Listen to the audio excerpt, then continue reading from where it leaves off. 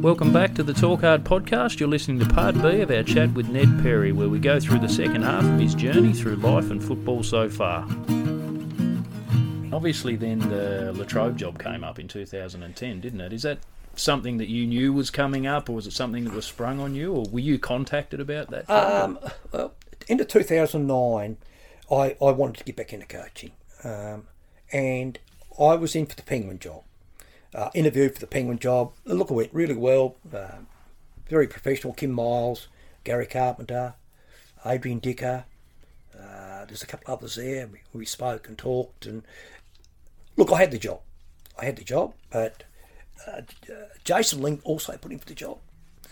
And I rang Kim Miles and I said, look, I thought about it and I said, look, you're better off appointing Jason Ling. He's a Penguin boy.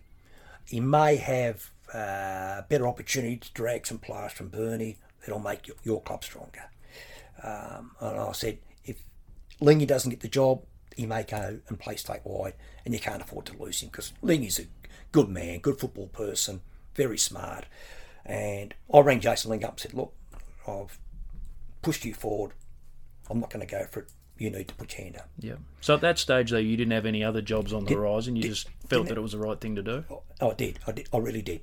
So that might have been on a Monday. On the Wednesday, I was out walking my dog, and I got a phone call from Peter Freshney, and he just said to me, "We'd like to sit down and have a talk to you about where you think Latrobe's at." And I got on the front foot because I wanted to coach. And the Latrobe came up. Bang. I said, so are you ringing me up to ask me whether I'd be interested in coaching Latrobe? But he said, no. He said, I just want to sit down and talk to you about where you think the Latrobe Football Club is at the moment. Because they hadn't had a coach that time. I think they might have had a coach, but because of work commitments, he couldn't do it. And I said to Peter Freshney, do you want me to coach Latrobe? I said, well, I can't make that decision. I said, you've got 24 hours. So you interviewed him. You've got 24 hours to get back to me and tell me whether you want me to coach us or not. Yep. Anyway, the next night, Peter rang me. He said, look, can you come up for an interview? And I did say it because Latrobe and Devonport at that particular time. Latrobe didn't like Ned Perry and Ned Perry didn't like Latrobe. There was a fierce rivalry, but that was broken a little bit because Matthew Langmaid had coached Latrobe the previous 2 years. But Latrobe and Devonport had built up a really strong rivalry. Ashley Brown, built it up, and same as me. Two combative persons, really good for football. And I just went up there and I said at the interview, look, if you want me to coach, I need to know within the next 24 hours because it's getting late. I've come to an interview. I don't want any of this Devonport Latrobe bullshit. If you want me to coach, you think I'm the man for it? Because I said to them, if you want to bring the premiership, I'll get you there. A guy said, well, you didn't coach Devonport. You didn't coach Devonport, you lost 3. So you go through that 3 years and have a look when we'll be the better side. I told him the same story, 05, 04. You should have made it in 04, I said to this guy. Anyway, I went home, I said, I want to know in an hour. Whether you want me to coach Latrobe. And he said to me, we need to speak to some players. I said, no, if you're going to let players make big decisions like this, I don't want a part of it. And within an hour, they rang me and said, do you want the job? I said, absolutely want the job. And I was very fortunate that I took the job on, and Ricky Slatter and Peter Freshney were at the hill of Latrobe then. They wanted to get back to making Latrobe, I always use the word relevant. They wanted to get back to being relevant. Yep. And it was a great time. I was very fortunate. I was coach of a side that was being run by 2 very good men, 2 very smart men, and they had a very, very strong ladies committee, women's committee. So going out there on the Thursday night, Brendan, and seeing the place packed with supporters, and it was just a really good environment. Yep. Picked that up straight away. So I was going to say, like you said to them that, if you want success and you want premierships, I'll bring you that. So what did you see that you thought, yep, this is going to work if I take this job? With the statewide league clubs still out of the competition, I just thought that Latrobe were in the best position. Penguin were between Burnie and Ulston. Very, very hard to recruit. unless you come from Burnie like Jason Leake did, and he did pull some plaster from Burnie.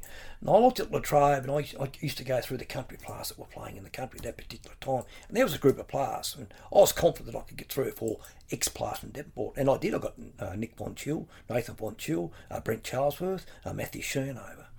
And then Josh Holland rang me up and said to me, "Are you coaching Latrobe?" I said, "I think I am." So what was your relationship with Josh? Had you coached him before? Or? Josh made his debut at Devonport under me in 2000. Okay. Josh was a Mariner player then, and when he wasn't playing Mariners, he was playing with Devonport. And I let Josh go back to Latrobe. I said, "Look, we're not going to do any good here." He had an opportunity to play in a premiership side with a group of players in the town that he grew up in. But Josh said, "If you coach Latrobe, I'll come back." Well, Josh Holland was a great player.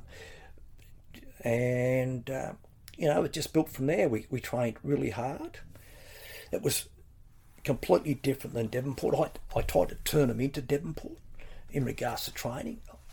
The first question I always ask when I go to a new club, Ulster won the premiership the year before, and I said, "What do you think the Ulster Football Club thinks of the Latrobe Football Club? Front runners, don't run games out." The players answer the questions themselves. And then I say, "Well, you know what the opposition think about us. We've got to set to work. And if we want to become the best, we can't keep doing what the rest are doing. We need to train harder." And it was really hard to try and incorporate 3 nights a week, but the players accepted the challenge, and we went to 3 nights a week. And it was a really great journey. 2010, we went in, and a lot of the pundits had us finishing around about 4th, because Penguin were the favourites, along with East Devonport, because East Devonport had beaten the previous year, been beaten by Smithton. Scotty Matheson was coaching at East Devonport at that time, and they were going to be one of the clubs to decide to beat. Well, we played them on Good Friday at East Devonport. And I can remember the late Craig Richardson, great East Devonport man. I'd see him quite a bit over the summer. And I used to say to him, "We're going to need to kick with the breeze for 3 quarters to beat you blokes." And, Craig pumping up. And anyway, we come out and we absolutely belted East Devonport. James Wescombe, Josh Holland, they kicked 10 goals between them from the centre. Really oiled machine that day. And I can remember Craig Richardson coming to me after the game with that look of dismay in his eyes and said, "You sucked me in." And look, we won our first 10 or 11 games that year, set ourselves up for a really good final series. Lost some games late because we upped our ante at training, but look, got through and broke a 32-year drought. Yep. So just to go back a step, just about your club culture and stuff. Did you have to change certain things about the culture in the club to get success? No, not a lot. Look, they had some really good players, men. Matthew Langmate was there, Gavin Woodcock was there, Adam Stevenson was there, Adam Jeffrey were there. Good people, good men. But it was, look, any time you get a group of people, especially footballers, you get 3 types. You get energisers, you get neutrals, and you get sponges. Now, the energisers are the players that give attitude and effort regardless of the weather. They come to training regardless of the weather. They play football regardless of what the scoreboard says. They go to the next contest regardless of whether they've been beaten in the last contest. That's what you want more of at your club. Then you've got your sponges that will get a kick. If they get a kick early, they're up and about, they'll run around. If it's wet, they won't come to training. Always find an excuse. So you've got to get more energisers. So the neutrals that are sitting there come over to the energisers, and you get rid of the sponges. And Latrobe didn't have any sponges.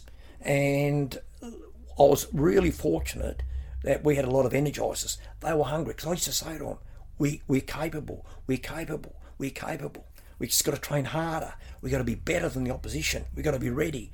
And look, it was fantastic. You talk about club cultures. What's a club culture? A good club culture. The best way of describing a good club culture is, I'll give you a bad club culture. Bad behaviour, crowd and players, low retention, low volunteers, community connection. And then you go to a good culture, you're able to retain your players. And Latrobe were able to do that.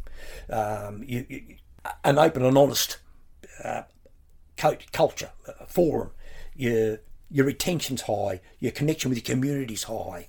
And Latrobe were a very, very good club. The town, businesses connected, the women connected. It was just a really good football club. It was a really good time to be involved at Latrobe. I was part of a group of many, many people that made it a powerhouse. Yep. And I was going to talk to you about that. Obviously, it was 73 years. No, not it was 1973, so it was 35 years or 30, something. I think it might have been 32 years when the great Darryl Wardock coached them to their last premiership. Yeah, so obviously they've been starved of success. Just tell us about the feeling of playing your part in bringing success back to Latrobe Footy Club and how that felt. Well, I can remember saying after the game in my victory speech, there were a lot of ex-Latrobe people in there, and I said, it doesn't matter whether you played one game or 100 games, whether you're a best and fairest winner or you're a reserve player.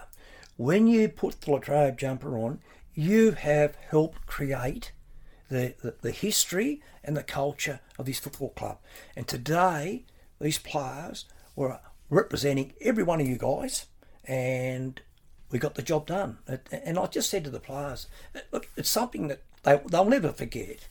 You know, they'll take it to the grave with them. You know, that's what being a premiership player does, especially at a club that hasn't been successful or wasn't successful for a long period of time. And it was really, really hard to change that, but we had to train harder than the opposition. Yep. So that was the main change that you brought in. Absolutely. And look, every coach is different. I've got my programs that I run. Again, I'm really big on high intensity workouts. I don't worry about the 1Ks. I'm really big on running as fast as you can for 20 seconds and 20 seconds rest. So I'm all about run to rest ratio, all that. And I used to call it basketball running, and then the high intensity come through, but short, powerful stuff. And there was never any issues with our fitness in any of the sides that I coached. Yep. And obviously you had a lot of success. You know, there were further premierships than that at Latrobe. But would you say it was the first one, does that feel the most special out of them all? Or? It's different. 2011 we went back to back, and it's really hard to go back to back because you win a premiership, everyone's aware of who you are. You come out every week and sides lift that 10, 15, 20% to beat you.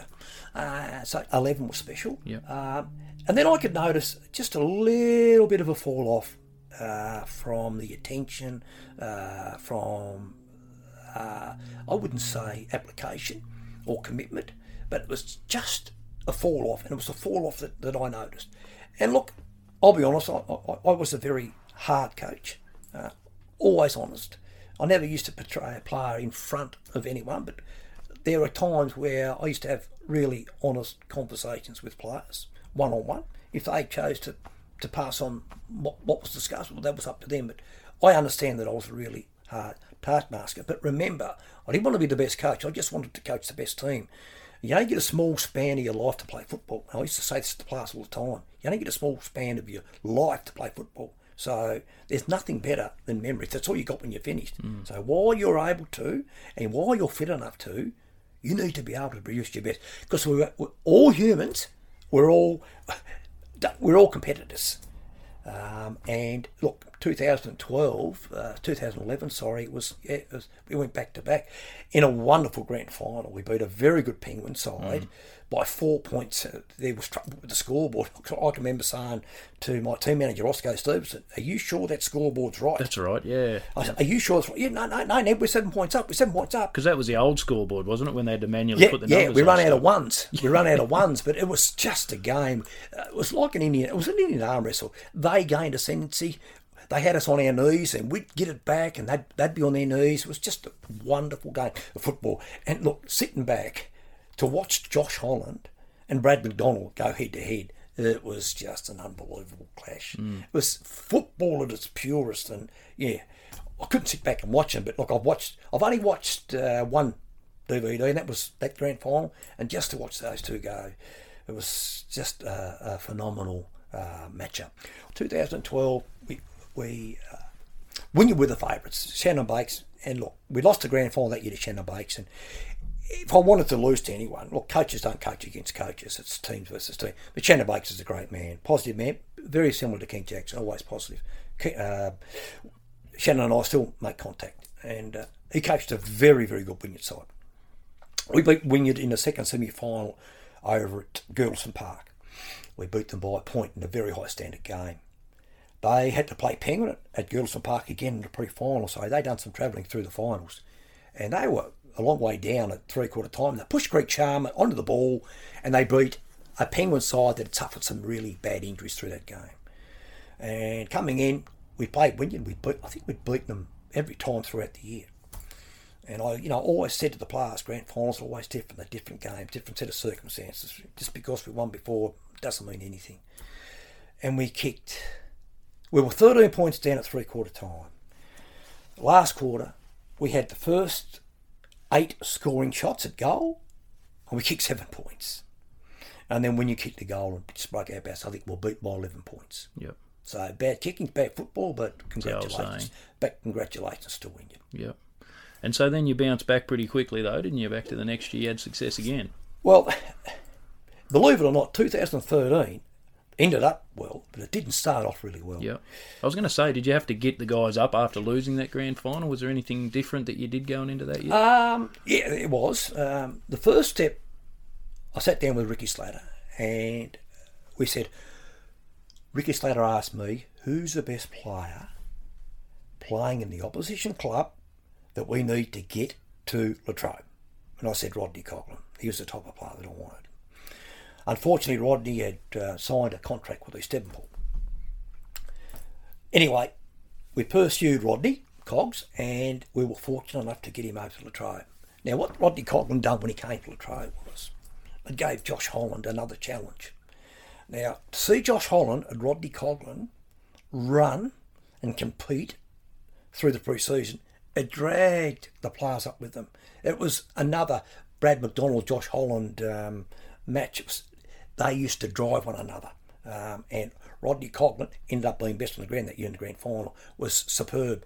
Rodney Coughlin and Josh Holland finished 1 and 2 in the Baldock medal. So, but 2013, usually after Australia Day, players come back and we all get together and train. That's the norm now. But our numbers were low.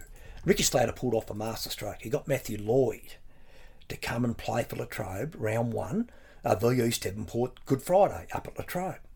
It was a masterstroke. Bigger crowd in round 1 that was the previous year in the grand final when we played Wynyard. So there was nearly 5,000 people up at Latrobe, round 1. And what they'd done, it got the ball rolling for us as a football club, as a football side. And we went through the season undefeated. It was just a phenomenal feat. If you'd have said that end of February, I would have laughed at you. But Rodney Coughlin, and then we got Matthew Lloyd, and it just started the ball rolling. Plus, I'm not singling out those two guys. The commitment and the work ethic of the rest of the group I'm proud now to sit back and acknowledge the work that those players did. Yep. And so 2014 was your last year with Latrobe, wasn't it? It was. Yep. Went through the season undefeated. And look, in hindsight, I probably should have went then. Because, look, I just think there's a real time frame for a local coach now. So you should have left after 13. I believe that. Okay. I believe that. I believe that. Anyway, we went through 2014. 2014 was really rocky.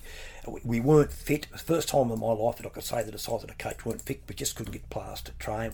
Our first night game was v Ulverston at Ulverston. We got beat by about 10 or 11 points. And I thought, there's a lot of scope there. But look, we just done enough to finish 4th. I think we finished 4th. Beat Penguin in an elimination final at Latrobe. Now that game was caused a lot of trouble for me, and it was that fiery. The police were called at half time. Yeah. So it was a really fiery game. And did you know it was going to be? This is what disappoints me. I got suspended after that game for 4 weeks because of comments made in the local paper. Back then, umpires used to come round and speak to the players and coaches in the change rooms just to, get that how you going? I'm just trying to get that little bit of spirit going. And anyway, I informed one particular umpire. I said, look, rumour I heard, this is what's going to happen. They're going to warm up down our end.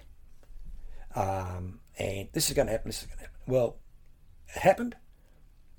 Brawl before the game started. And it just kept evolving. And look, unfortunately, spectators became involved. And yeah, it was a dangerous place. It felt dangerous. It really felt dangerous. Police came up. We got through that. I had to go through a week of, I suppose, turmoil, I suppose, which took the focus off our next game, which was against Olsen over at Girdleston Park in the pre-final. But I got my suspension lifted. I was able to go out and coach because I had to make an apology to the umpires. And, so did you feel that they lost control of the game, did you? Was that... Absolutely, absolutely. And I did say to the tribunal that year umpires used to send out feedback form. You'd have to feed umpires to umpire. And in my feedback, always positive. And umpire X maybe should have spoke a little bit more to the players just to appease them a little bit. And I've tried to call the umpire coach that particular year 4 or 5 times. Nothing come back. And the umpires that particular day I didn't think were the best umpires in the competition that year. We were asked to rate the umpires. They were nowhere near my list, but they umpired. And I felt the wrath. I was suspended 4 weeks and I didn't front the tribunal. And obviously that made headlines, and I got some lawyers involved and went to the tribunal. And look, I felt sorry for Andrew Richardson. The tribunal and the NWFL, they had to make a stand. They couldn't have umpires being abused in the paper. Well, it wasn't abusive, it was constructive. If I'd lost the game, that would have been called sour grapes. But he won the game, and I spoke what a lot of coaches thought that year. And it was really unsettling. But do I regret it? Not really, because some see me as an umpire basher, but I'm not an umpire basher. I just think players, coaches, umpires, all accountable in the game. In the world today, mental health is an issue which thankfully more and more people are becoming aware of and comfortable speaking about.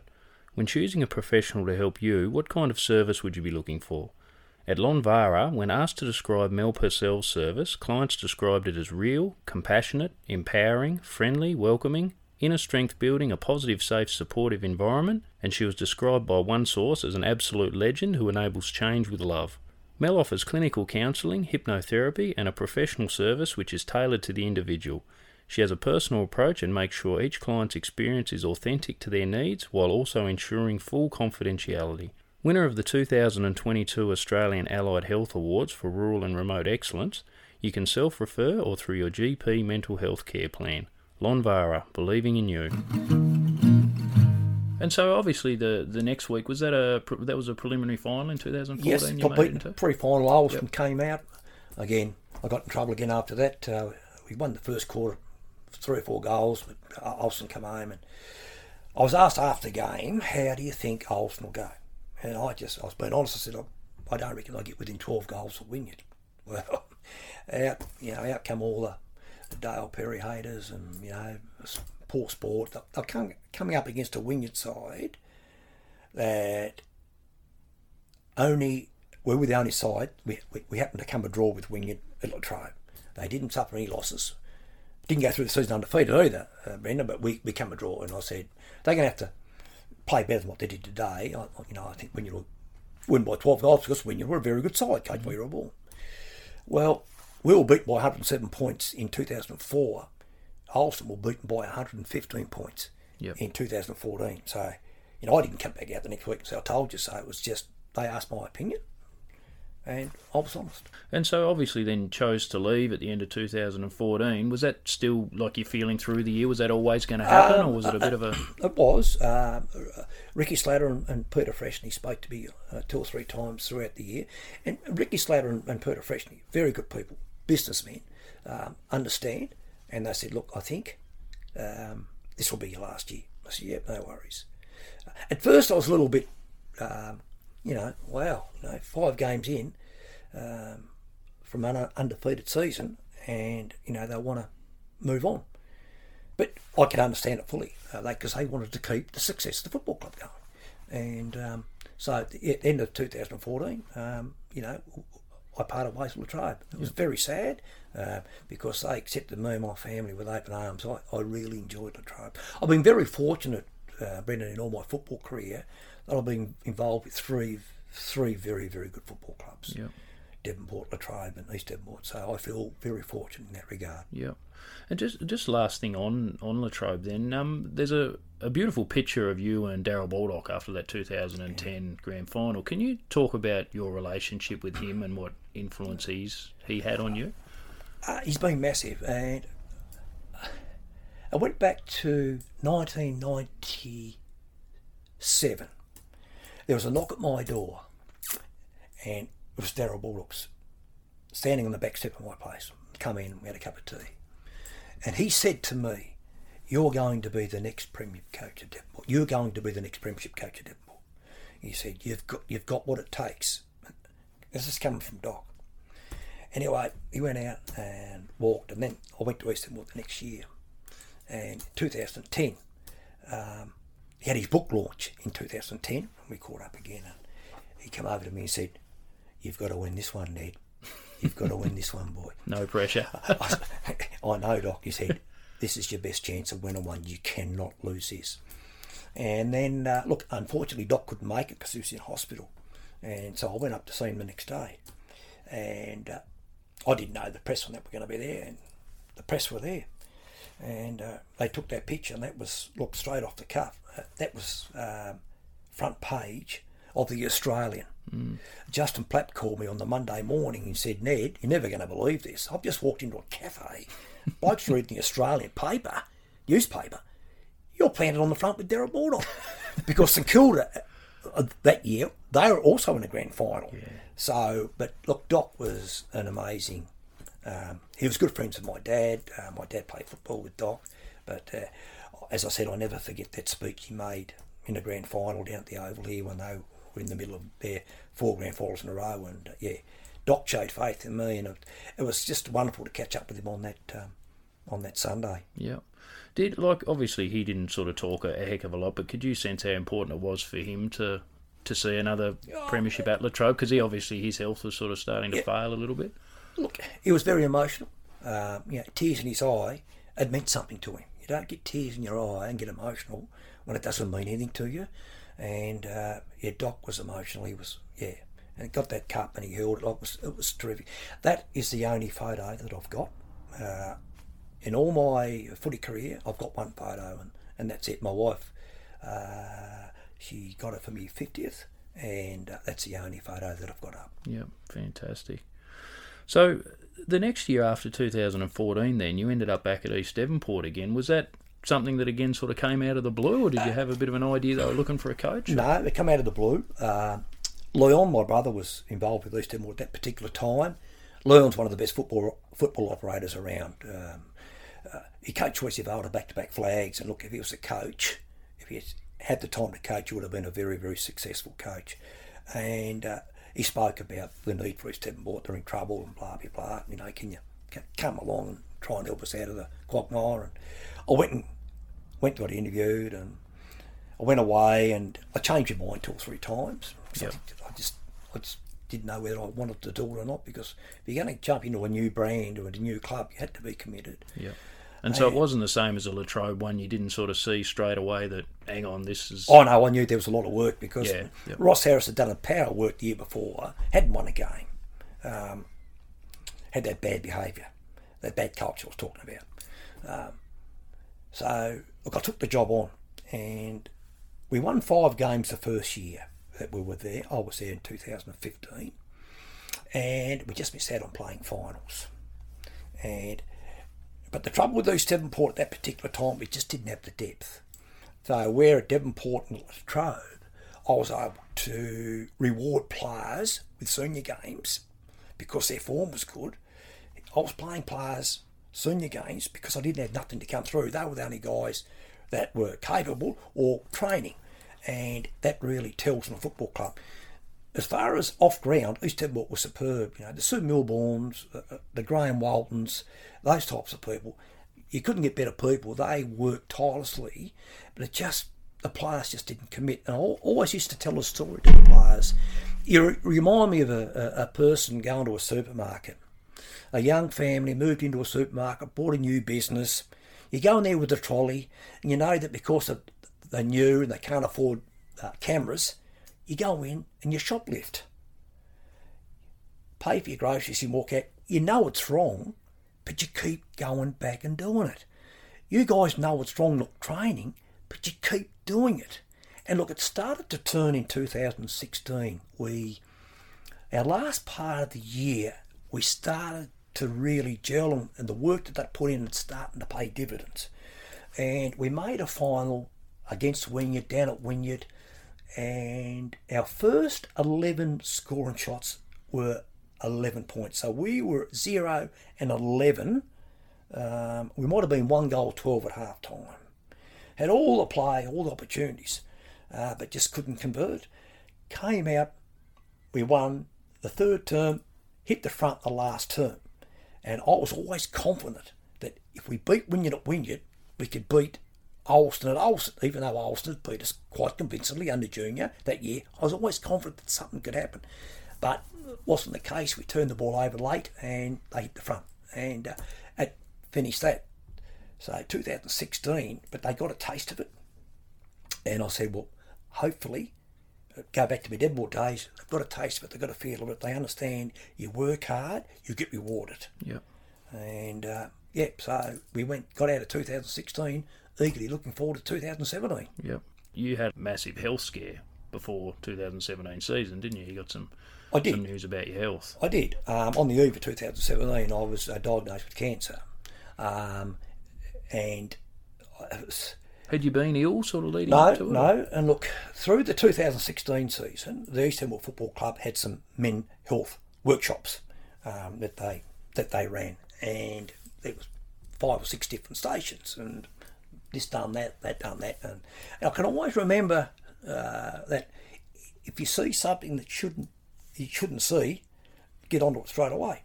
And I've seen something that I shouldn't have seen, and I said, I'll make an appointment to see the doctor the next day, and they thought it was something else. And went back the following day, and they're still there. I thought it was something else, and then I went and had a ultrasound, a scan, and that was on the Friday. I was supposed to go back the following week, and I got a phone call Friday evening to say that the doctor wants to see you on the Monday.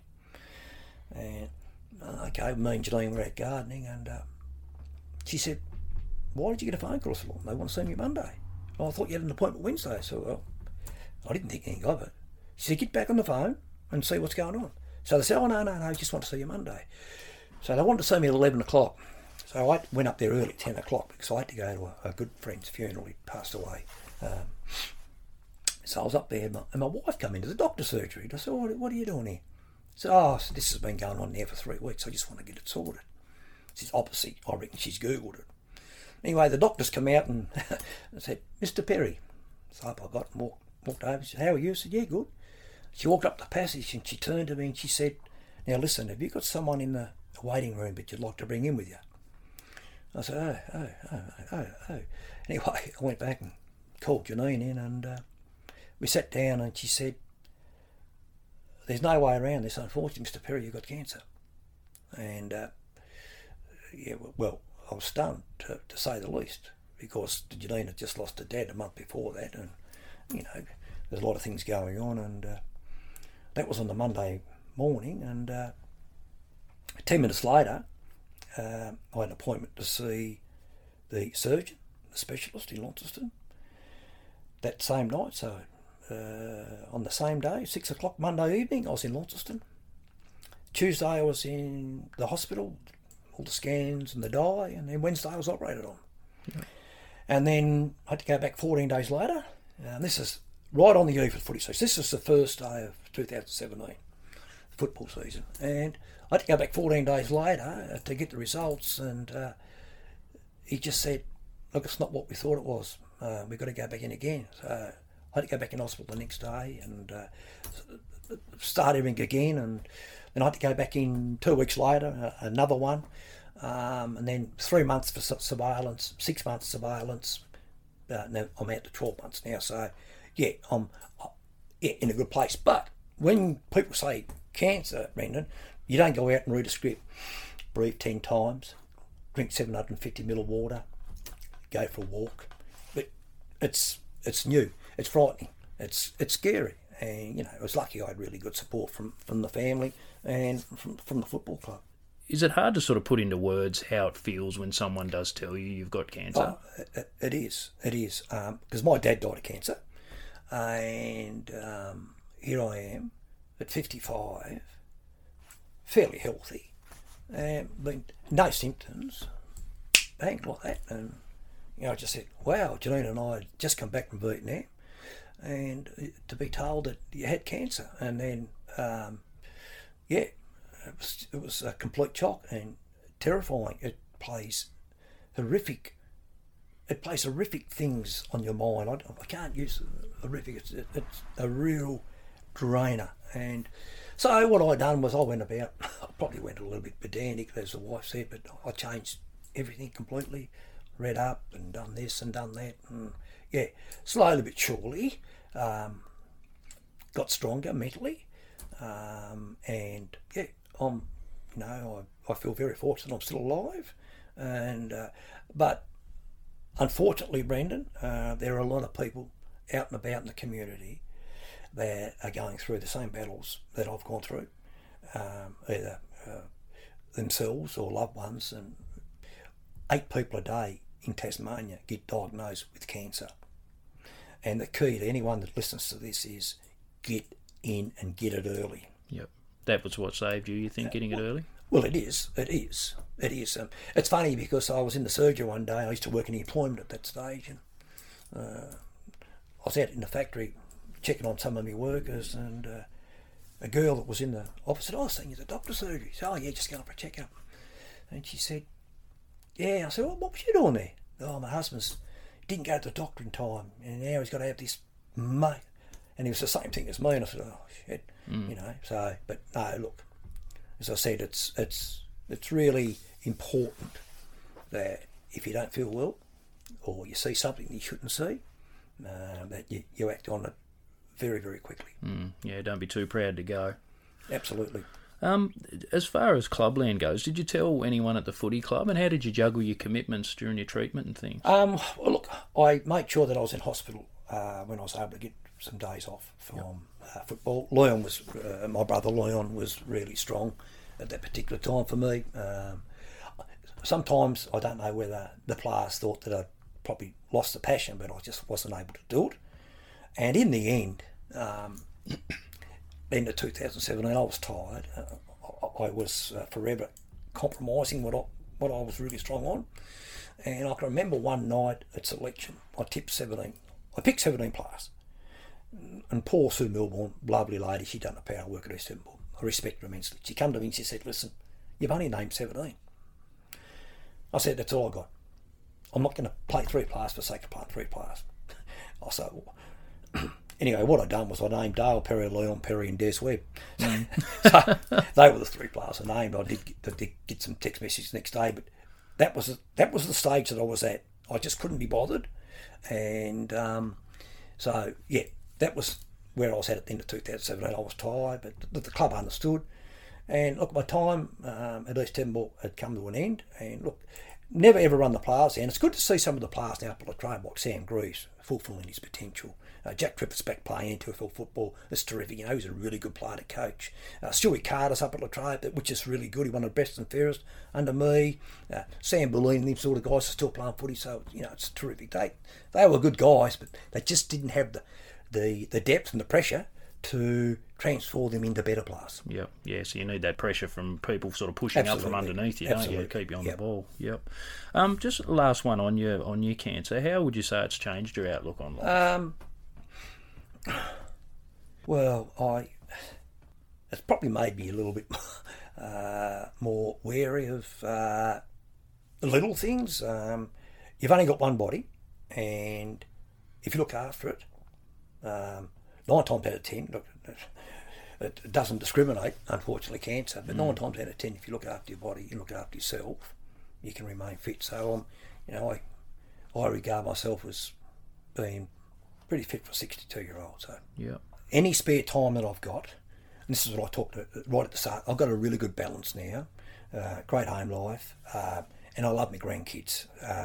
Oscar and Murphy, 2 completely different kids, and I just love them to death, and I just enjoy their company, and I think they enjoy Pop's company, and we love to walk and watch the boats, and Sunday morning we go up to my mum's place, Nanny Bird, and we have curried egg sandwiches for lunch up home on a Saturday, and Oscar likes the fire going, he calls that the volcano. It's a really, really, I'm in a really good place because I've got 2 grandkids that I love dearly. Awesome. They keep you young, don't they? They do. Just obviously that was the end of your coaching tenure. Do you still get people asking you to coach? Do you still have offers out there? Or? Look, I was asked to coach a side 3 years ago, a senior side, and I went through the interview process, but unfortunately my health at that time buggered up again, and there was a batch of 3 weeks where I was going to be out of action because of where I was going to go to hospital and then the follow up and all that type of thing. So I couldn't commit. That was the closest I got.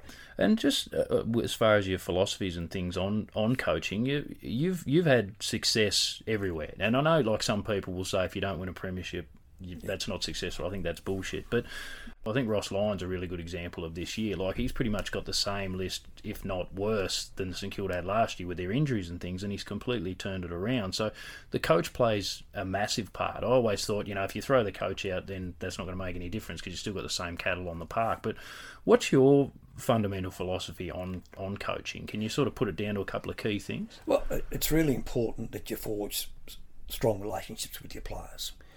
Because there are going to be times where you're going to pat them on the bum, and there are going to be times where you break their heart. So to have a relationship with your players, you can deliver the good and the bad. It's really important that you set a plan and you follow it. I was really rigid in how I coach football. I believe to win more games for football, you need to be good with your ball use, you need to be good with the contested ball, and you need to be good with your pressure. Now, structure come along a little bit later, but it's very hard at this level, at NWFL level, to get structure simply because of work commitments and getting players here all together. But they were 4 pillars. It's very important to have an open and an honest culture, and it's really important that you appreciate everyone within a football club, whether it's a guy at the gate, it's a guy behind the hamburger stand, canteen. It's because those are the people that make a football club. Players are so lucky. They're able to wear the jumper, the colours that represent the town and the club. They get seen, they get recognised. But it's all those behind the scenes, the gatekeeper, the guy in the canteen. That's so important. And I always make sure that they knew that I valued their input. Yep. And it's probably hard because as far as talking about yourself as a coach, but what would you say was your main strength? What were you best at? If you take all those things that you just spoke about, what would you say that you were probably at the elite level at? My planning. I done homework, and look, I learned that from Max Brown. You've got to know your enemy, and I was always about negate and exploit. So how do I negate the opposition's strength? How do I exploit their weakness? And I just used to find a way. But I was really big, I said, on ball movement. So guys that played under me and trained under me, they understood the way that we wanted to play. Yeah. And look, I was very fortunate to be sometimes at the right place at the right time. Yep. Yeah, that plays a little bit of a part, It doesn't does. it? It does. Yep. And through your journey, obviously you've been a leader and you've been exposed to a lot of leaders through your journey. And one thing that does come up quite often through the pod of different people that I've talked to a lot of people about leadership. And as I say, you've been on the inner sanctum of a lot of different clubs, so I'm assuming you've seen some bad leaders and you've seen some really good leaders. Can you tell us what distinguishes, in your eyes, the good leaders from the bad leaders? I think a good leader has to have the courage to be himself. It's really important. He's got to have a connection with the group. He's got to know the group. He's got to know the players. He's got to have an honesty and attitude that doesn't waver. And that's why it's tough to be a leader, because being a leader is good when it's going okay. But when things aren't going well, that's when your leaders have to step up. You could fluff it all around. You can stretch it and change it and mould it. But at the end of the day, for me, a leader is someone that sees something that's not fixed and they fix it. They go about and they fix it. They don't walk past it, they fix it. Yep. And I've been very lucky to have some good leaders, all with different traits. Shane Smith was a great leader at Devonport when I first started Devonport. Unfortunately, he had a back injury. Matthew Langmaid was a really intelligent guy. Mark Lowe was a driven, hard bastard. No one liked Lowe, but he drove the standards that needed to be done, that had to get Devonport up the top. So he held people accountable. He did. He's a great leader. Gavin Woodcock was very similar at Latrobe. Josh Holland, just a great player. So he let his football do his talking. As he become more accustomed to the role, so too did his vocabulary, the way that he was able to speak to players. Kurt Hazel was a good leader. Like Josh Holland used to lead from the front, and when he spoke, players listened. So, I've been very, very fortunate to have some really good captains. Yep. And just as far as coaching, you've got to be a bit of a chameleon and be able to speak to people with a lot of different personalities and traits and things like that. And just, when I was thinking back through the players that you've coached, you've coached Clint Viney, Kurt Hazelwood, you mentioned Josh Holland, Gavin Woodcock. There's a lot of different personalities, Adam Jeffrey in there. Like, you can't speak to them all exactly the same and give them all the same sort of treatment, can you? How do you go about that? Well, that's one of the strengths that a football coach has to pick up pretty quickly, who you can speak to and who you can't. I'll give an example. Rhys Colbeck played with Devonport, big centre forward, a really good player. Didn't fulfil his potential, but look, great man, great football. I could go up to Rhys and absolutely barrel him. Stephen Flint was the same at Latrobe. I could absolutely barrel him. And then you had Andrew Taylor, a big, strong bull. Andrew was a type of bloke similar to Gavin Woodcock that you had to treat differently. But look, everyone's different. Everyone's got different things that tick their box. And as a coach, you've got to recognise that, understand that, and appreciate that. So, but that was different. But some players you could go up and absolutely stand toe-to-toe with them and point the finger at the chest. And others, you had to go about it a different way. Yeah. Does it take long to learn that about a player, did you find? Or did you have to put effort into learning that quickly about a new player that you coach? One thing I always said to myself that I would never do, I would never single out a player in front of a group. Yep. Because if you've done that, you're dead meat. If you keep kicking a dog, it's not going to come out of the kennel. And if I had to say something to a player that needed to be said, I would always speak to him one-on-one. But I would never embarrass a player in front of his teammates and mates. Yeah. Last couple of questions. These are the footy program questions I'm going to throw at you now. Who's the best that you've seen and why? Who are the ones that spring to mind? I'll give you 2 or 3 if you like. Look, if you go back to my first year at coaching, Craig Muir, he polled 13 BOGs in what they call the Bulldog medal now, but an overturn medal. So he polled 13 BOGs in 18 games, had a great year. Yep. Josh Holland should have won 4 Darrell Bulldog medals. Rodney Collins, a favourite player of mine. Matthew Langmaid, Taylor Haley, Mark Lowe, Kurt Hazelwood. You just go. Gavin Woodcock, Adam Jeffrey was a great player, just a great contributor. You had a lot of foot soldiers. So it's different. You got your A graders and you got your foot soldiers, but the A graders can't win it without the foot soldiers, and the foot soldiers can't win it without the A graders. Yep. So you just got to make sure that your A graders and foot soldiers are energisers, and the sponges you piss off out of it. And yeah, you talk about your A graders and your sponges and things. So this doesn't have to be an A grader, but if you were going into a grand final tomorrow, who would be the first player that you would have picked from your time coaching? Oh, geez, you put me on the spot there. I forgot to put Darren Benham in that group of players too, and James Westcombe. Like, this is what happens. I go home tonight and think, geez. Matthew Langmaid, I think Dumpy, big game player. James Westcombe was a big game player. Massive big game player. Josh Holland, big game player. Yeah.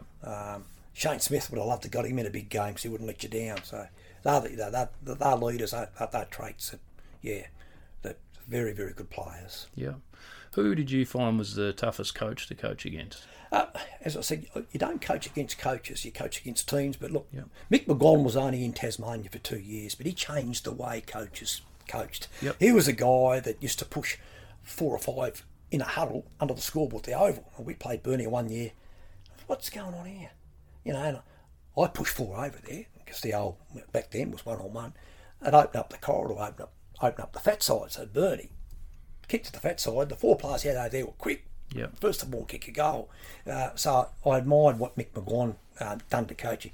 I admire Max Brown immensely, and my admiration for Max even grew more when he took on Devonport when they sacked the coach down here mid-season, and they weren't travelling very well, and Max took them that year, and the following year he took on a side that was really struggling. So my admiration grew for Max. And for anyone to coach nearly 300 games of footy, you've got to have something going for you, because Max stood the test of time.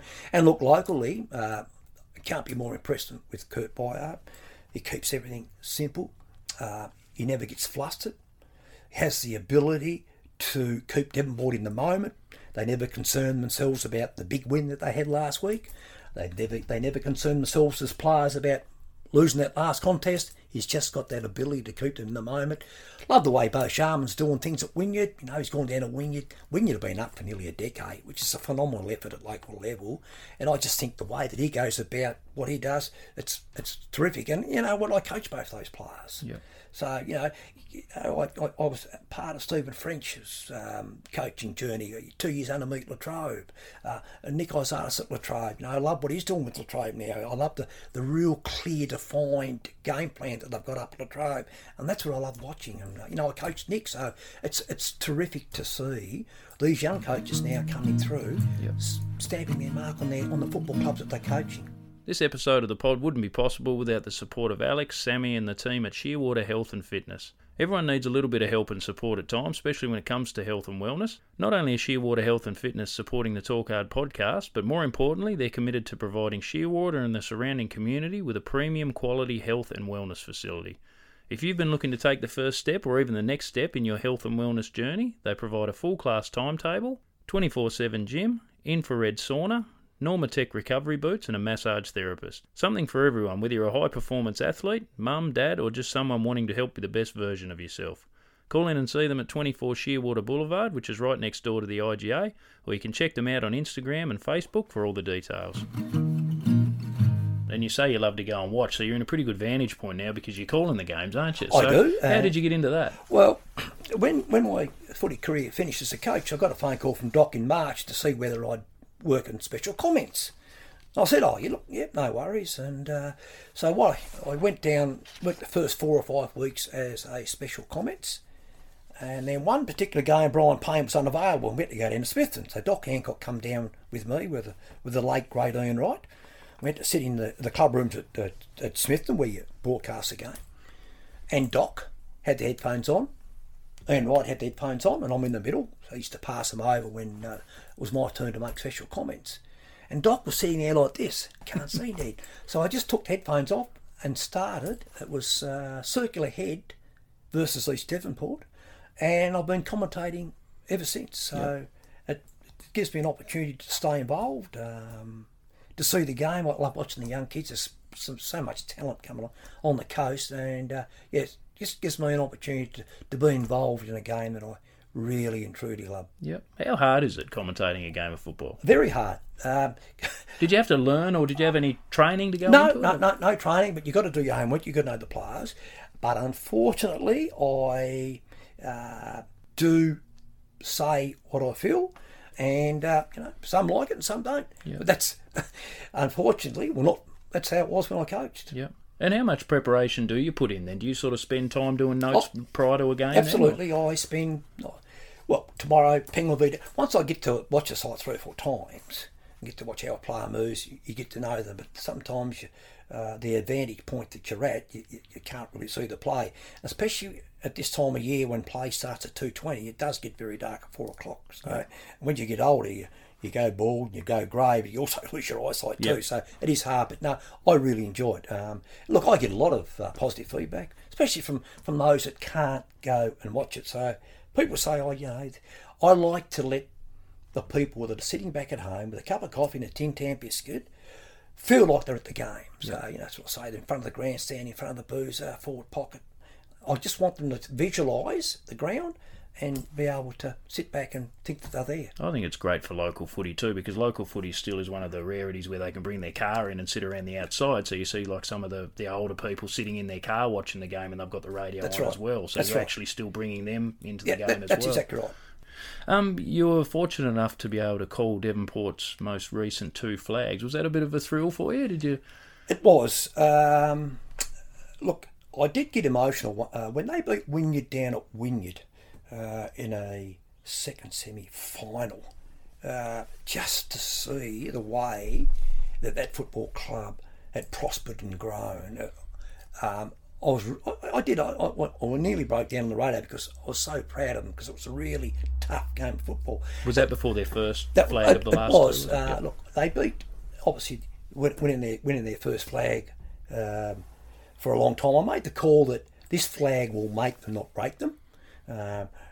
They've changed the one club policy down here, as they don't pay money out. It's money and all in, and it's a concept now that other clubs along the coast are following. Yep. And Devonport have done a marvellous job. The local, it's a great culture. We talked about culture before.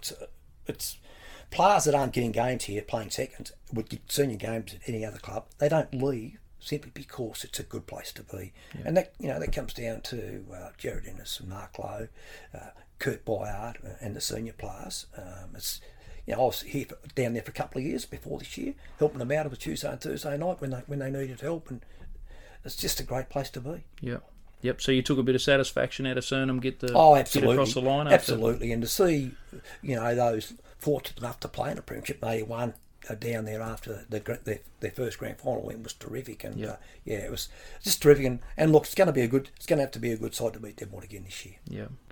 Mate, we're nearly finished. We could have a chat about the Tasmanian team in the AFL. We probably need a whole other podcast for that. So we might follow up with that one as well later on down the track. But over your journey, what would you say is the best piece of advice that you've been given, and who did it come from? There's no finishing line in football. Yeah. Look, if I've got one word of advice for any coaches that are listening, enjoy the good times. Unfortunately, I was unable to sit back and look back and enjoy the momentum times, the good times. I was always frightened of defeat, and it just didn't allow me to sit back and enjoy the good times. So it was always won a grand final, and basically on the Monday I'm going forward. So I needed to sit back and enjoy the good times. But there's no finishing line in football. Just keep going. And again, just talking about your self-doubt and things that you've had over your time, can you sort of pinpoint any particular solutions that you could give to someone that was having those same sort of doubts or low times that they were going through? Anything that really worked well for you? Look, the self-doubt started with me when I first started coaching, simply because, as I said, I didn't have that 200 game player, triple best and fairest or triple premiership player. So I really had to start from the bottom. I had to earn respect, and you got to do that anyway. But there were just some elements that I thought, well, what's this bloke doing coaching Devonport? And in different ways and means, I knew where they were coming from, but other people didn't see it. and you work your way through. But I always say to myself, if you're going to put the work in, then don't you back away from anything. You've got to have the courage to be yourself. And all the work and preparation and all the things that I missed out on because I sat down and done this and done that and make it worthwhile. So if you're going to involve yourself as a coach, you need to commit fully to make sure that the players you've got underneath you become the best they can be, because that's why you've been appointed coach. Yeah. Well, mate, that's pretty much all the questions that I've got for you. I think I got through most of them. I had about 4 pages worth, which is probably the most that I've had for anyone. But I really appreciate your time. Like I said, it was one, like it's been a big thrill for me to be able to sit down from a selfish point of view and chat to you, because it was one that I know, once I started, I didn't stop harassing you until you decided to come on. But it took me a while to get to that stage, because it's funny, like when you were talking about what makes you successful, I would imagine that with your personality and the way you are, you're a straight shooter. I imagine a lot of your players didn't want to let you down, and I think that was probably part of why I was sort of hesitant to get you on, because I thought, well, am I going to do you justice by being on here? So I'm hoping that that's the case with people that thoroughly enjoyed it, with people that listen to it, mate. And I thank you for being yourself and being honest and forthright. Like you say, you might get a bit of feedback, positive or otherwise, but there's a lot of good messages that'll come out of that for people. And another really good one that I like, and one that only came up, when we were talking about you coming on, was that self-doubt. And I think it's a really good thing that even the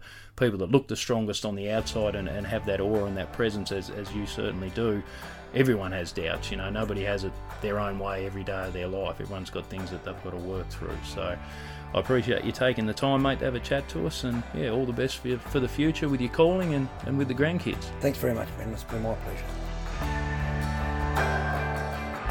What a privilege to be able to sit down with Ned and learn about his learnings, philosophies and stories of life and football. There was plenty in there, not just for football followers, but also anyone in a leadership position I'm sure would have been able to take plenty of notes from that story. As we continually touched on, the fact that someone with a persona like Ned can have demons, doubts and challenges along the journey, it shows that no one gets it their own way all the time. It's a matter of how you deal with those demons and adversities, and hopefully anyone going through similar struggles takes some learnings from this great story. Whether you agree with someone's opinion or not, you have to admire someone in this day and age who speaks openly and honestly from their experiences, as that's all we should ask of someone. I thank Ned for his time, and as I said personally, it was a real highlight of my time doing the pod to be able to spend some time chatting with him. As Northwest Tassie is a remote area, I just want to quickly tell you about a great organisation doing their bit to help the rural community deal with mental health and suicide. Rural Alive and Well, or better known as RAW, R-A-W, have a mission to build healthy and resilient rural and remote communities to reduce the prevalence of suicide.